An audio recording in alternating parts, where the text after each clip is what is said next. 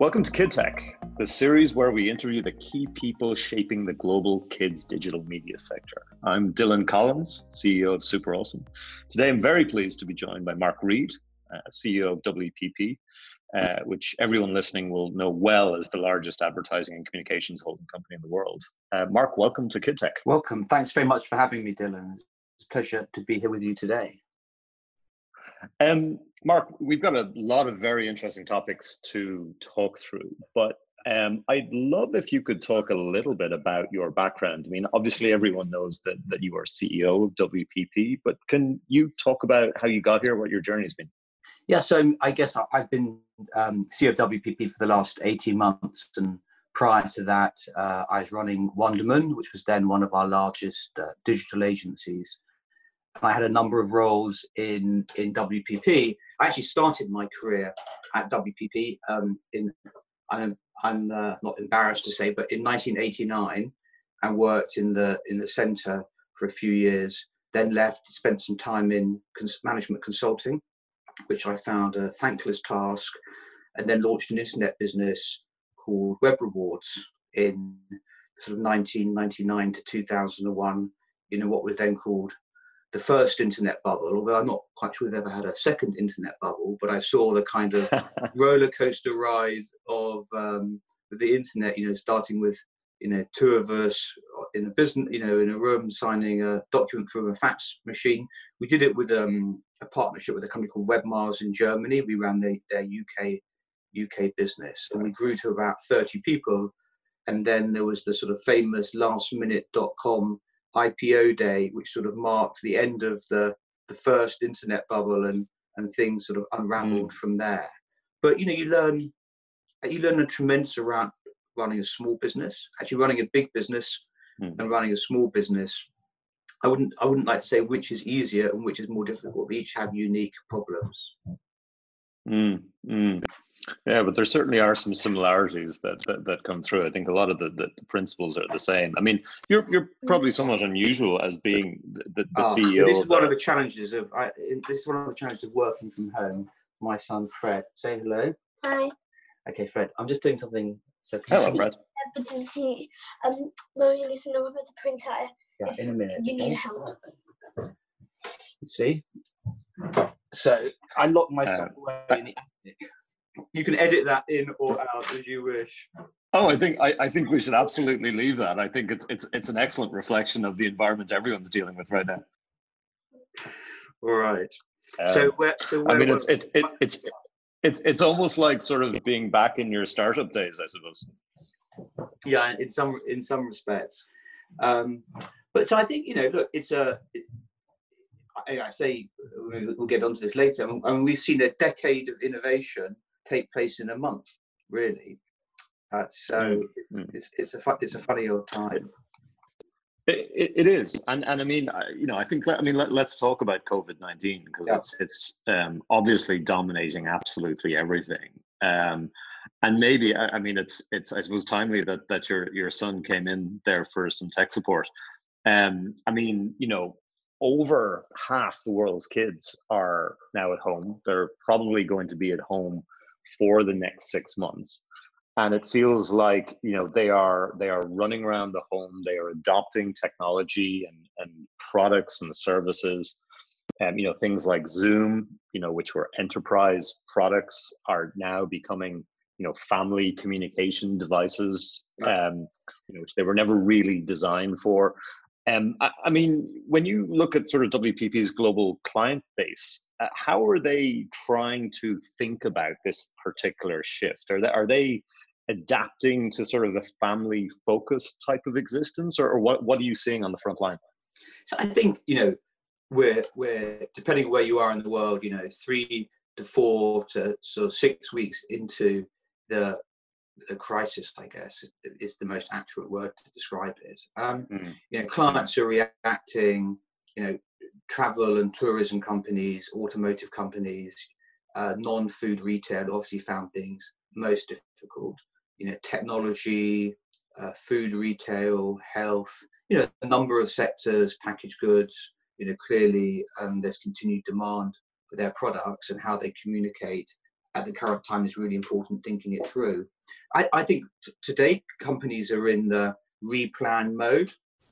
I think many of them probably, I think we're going to be in this for quite some time.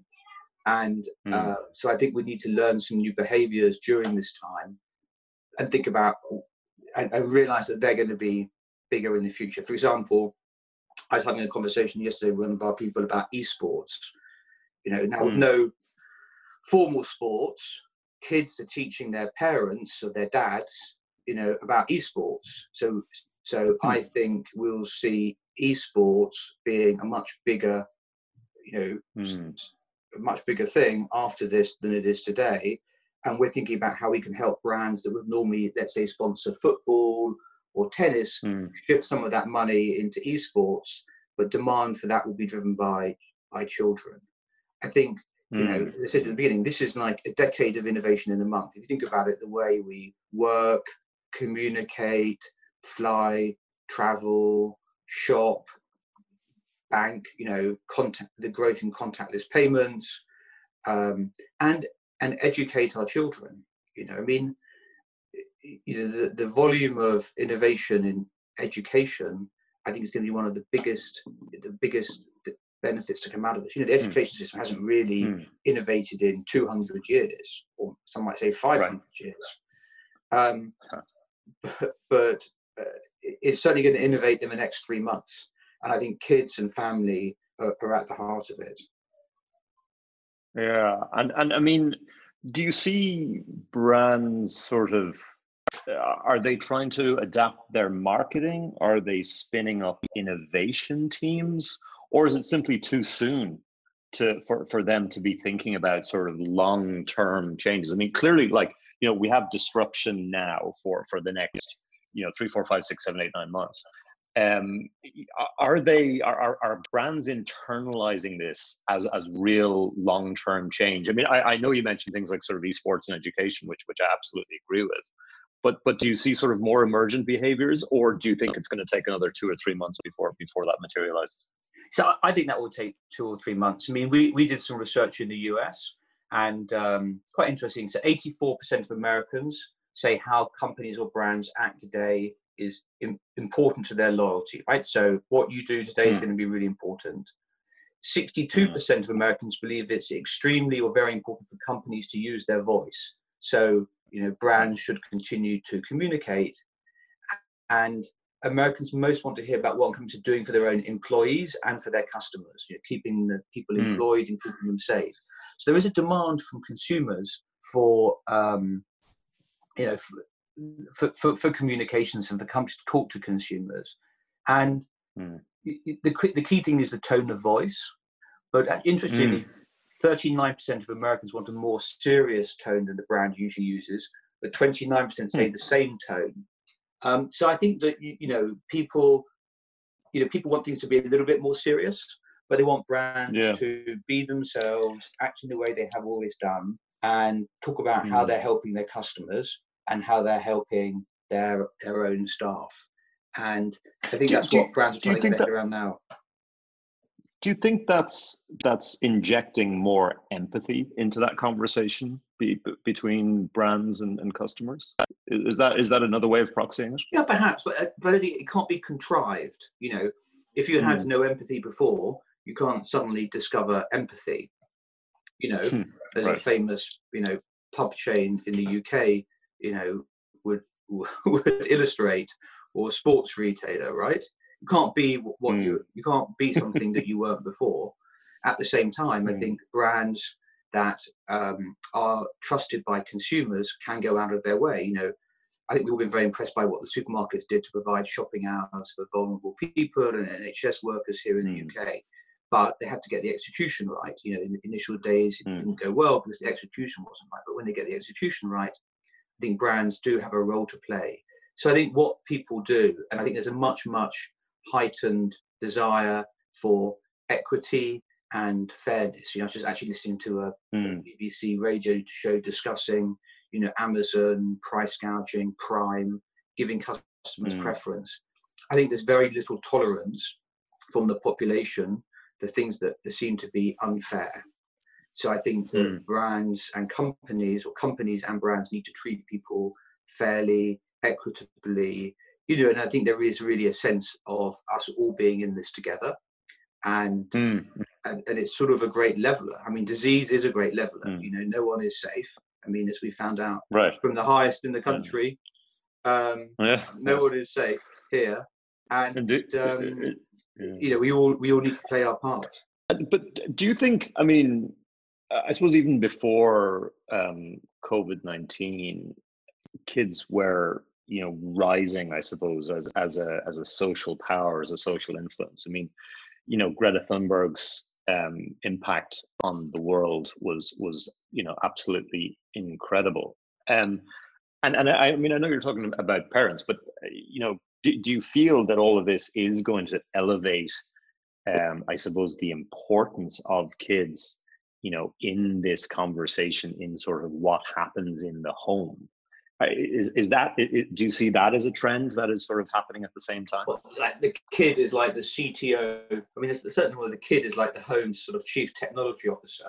A sort of Yeah. explosion Mm. of House Party, which is an app I hadn't heard of 3 weeks ago. Yeah. Yeah, I do think that, but I think we also need to keep kids safe on the internet. And the internet has been a bit of a wild west, but I think over time, I think about the conversations I've had with the platforms that have gone from things like, can kids under the age of 13 be on their platform, shrugging their shoulders to saying, well, it's just one of the things that happens, to really actually, Mm. what, we want to make sure it doesn't happen. We want to make sure that Mm. Mm. parents can see what their children are doing, or think about Mm. some of the social media around teen issues, and the pressure on, rightly, the pressure on platforms to act. So I think we have to make Mm. the internet a safe and controlled environment Mm. for our children. And then I think in many ways you're right, children can drive adoption of many sort of new technologies uh, Mm. into the home as well. Yeah, I mean, we've seen YouTube, make an enormous positive pivot towards kids over the last 12 months or so. I mean, they've invested into YouTube Kids. They've rolled out their Made for Kids content program for creators and influencers. Like when you think about the platforms, and you interact with them in so many different ways. I mean, do you feel YouTube is sort of at the cutting edge of this, or do you feel that the technology platforms in general are starting to sort of accept this as a whole, and sort of, I suppose, think about compatibility for kids?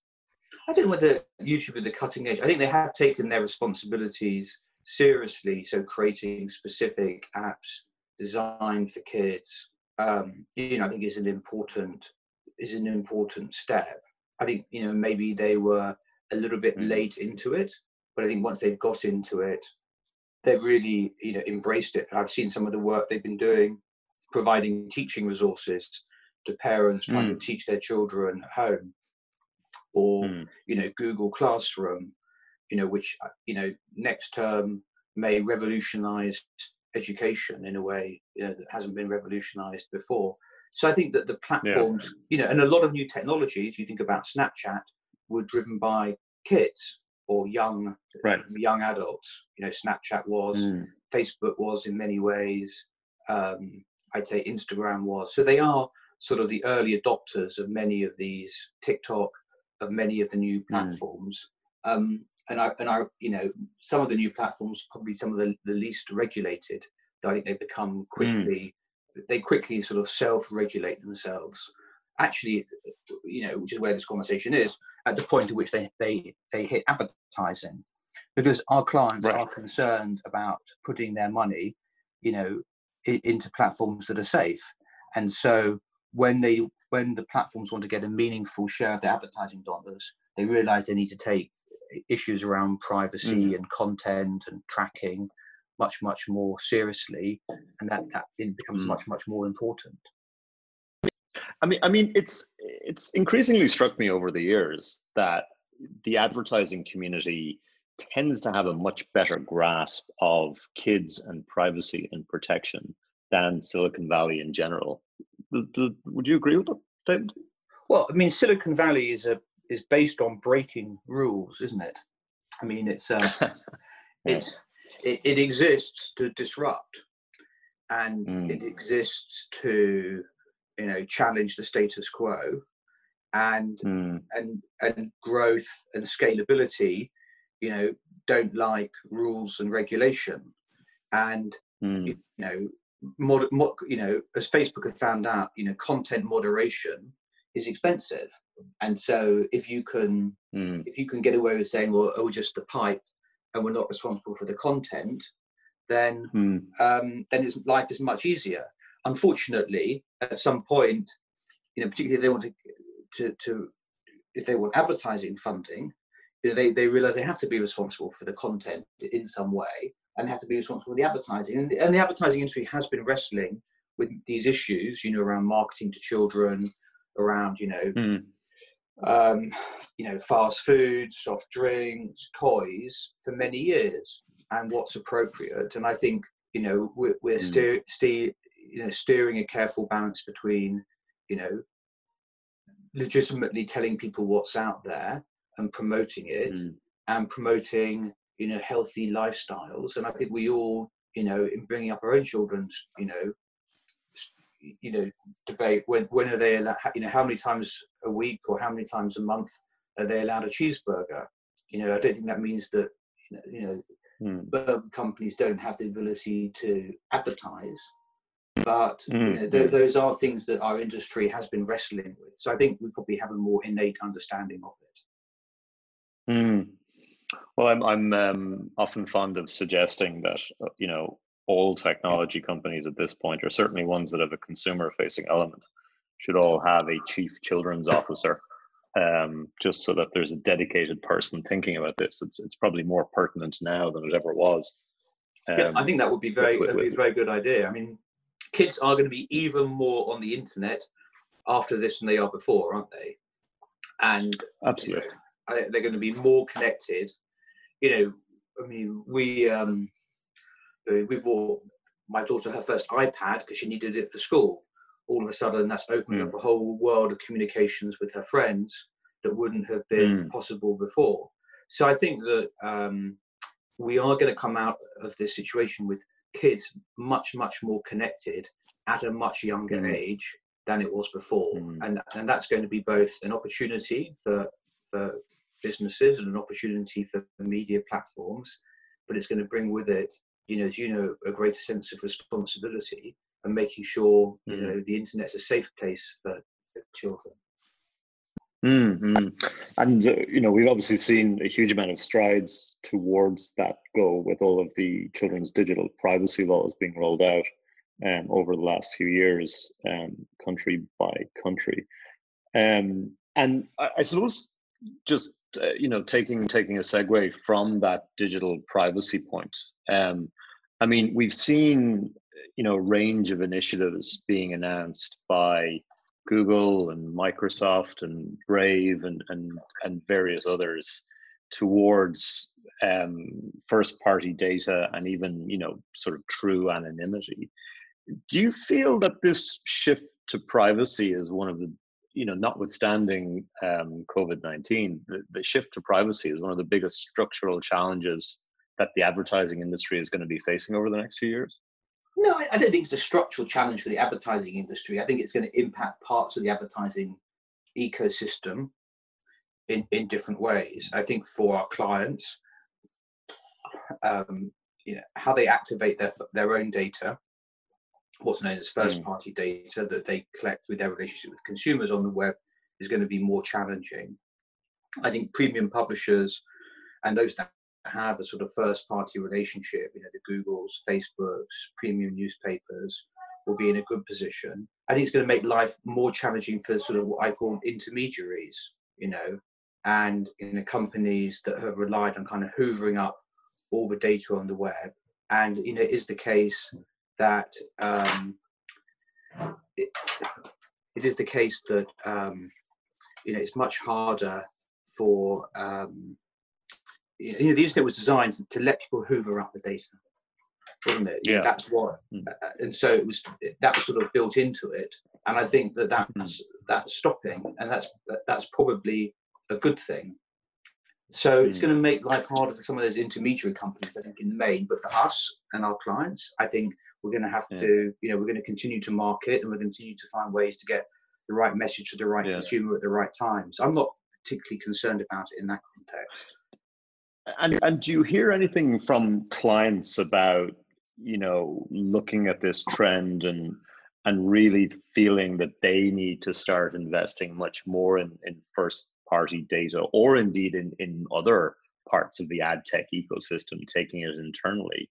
Are there any kind of generalized trends that you can talk about? I don't think clients are super concerned. I think they don't really. I don't think they've necessarily really worked out how to what this all means, and what this means for sort of the infrastructure they use for it, for managing their operations. It's interesting. The kids media sector is essentially the biggest privacy-based ad market in the world, because of these very specific children's privacy laws like COPPA and GDPR-K and some of the others. I mean, when you think about advertising in the adult world, in the grown-up world, I mean, do you think that those same types of privacy laws are ever going to be an actual reality? I mean, obviously there's increasing restrictions and protections on data, but do you see a scenario in 5 or 10 or 20 years where you would see this literal zero data type of enforcement? Do you think that's realistic? Well, I think it's interesting, isn't it? The reality is, I think what's going to happen for all of the internet is a bit like what's happening for kids, right? I mean, it might be a little bit less. It might be a little bit less sort of regulated, but effectively, we have to be clear with people, when and why we're collecting their data and how we use it, and have their permission. I don't think that that's a bad thing. I think we're just going to move. We're going. The emphasis is going to shift, and actually, it's going to shift a little bit back to the way advertising and marketing used to work. I.e., we're going to use context. So we'll look at the content that people are looking at and target advertising based on that. We'll know the efficiency and effectiveness of different media, in the main, and we'll be able to, frequency cap our messages. So I think that the internet will still be a more efficient platform than traditional media. But I think some of what I could describe as the lazy ways of marketing, retargeting, following you around, things that consumers are being followed around the internet for ads, for things you've looked at in shopping baskets. Some of the lazier things will go away. But many of the sort of tried and tested methods will remain. It's funny. I mean, it is almost like going back to the first internet boom in terms of how advertising was working then, right? Which was almost entirely on a contextual basis. Yeah, no, exactly. I mean, it is more. It's going to be largely contextual, right? So, the what is old becomes new again. Mark, you, like I, spend a lot of time on planes and traveling around the place. So I'm sure this has sort of been an adjustment. What have you picked up in terms of work from home tips that you can share with our audience? I think everyone is interested to learn from everyone else on this topic. Yeah, my main tip, which I failed to do today, I'm sorry, is try and join conference calls 2 or 3 minutes early, so that everything can get started on time. I think that it is difficult for people, and so giving people, trying to give our people fixed start and stop times, but then being flexible for people to manage their children, making sure that you stop, you have a fixed lunch time. You know, making it's not easy. I think, you know, a lot of people are going to be, I know, quite looking forward to, you know, getting back to working from the office as well. So, you know, we are very concerned about sort of mental well-being, particularly as I think this is going to go on for quite some time. You know, I did a call with our people in Italy last week. We had 2,500 people on a Microsoft Teams call, and it was great to do. And I'm doing one later with our people in Spain. I think staying in contact with our people is really important. You know, the other piece of advice I give people is think about the 6 people that sit around you in the office closest to you. You know, have you spoken to each? You know, do you try and talk to each of them every day? Because you know, they're the people that normally rely on you when you're at work. So I think that again is something that we're encouraging our people to do. But I think this is one of those times where, you know, small gestures mean a lot to people and can make a big difference. So, you know, let's just try, you know, keep in touch. I think for us, those of us in client services businesses, you know, really being close to our clients and really understanding and helping our clients navigate their way through this is really important. And I think if we do it properly, we'll come out with, you know, relationships much stronger than we came into it before. It's a real time to test relationships, isn't it? No, it certainly is. Well, Mark Reed, CEO of WPP, thank you very much for joining us on Kid Tech today. Great. Thanks very much, Dylan, and best of luck with everything in the current challenged environment.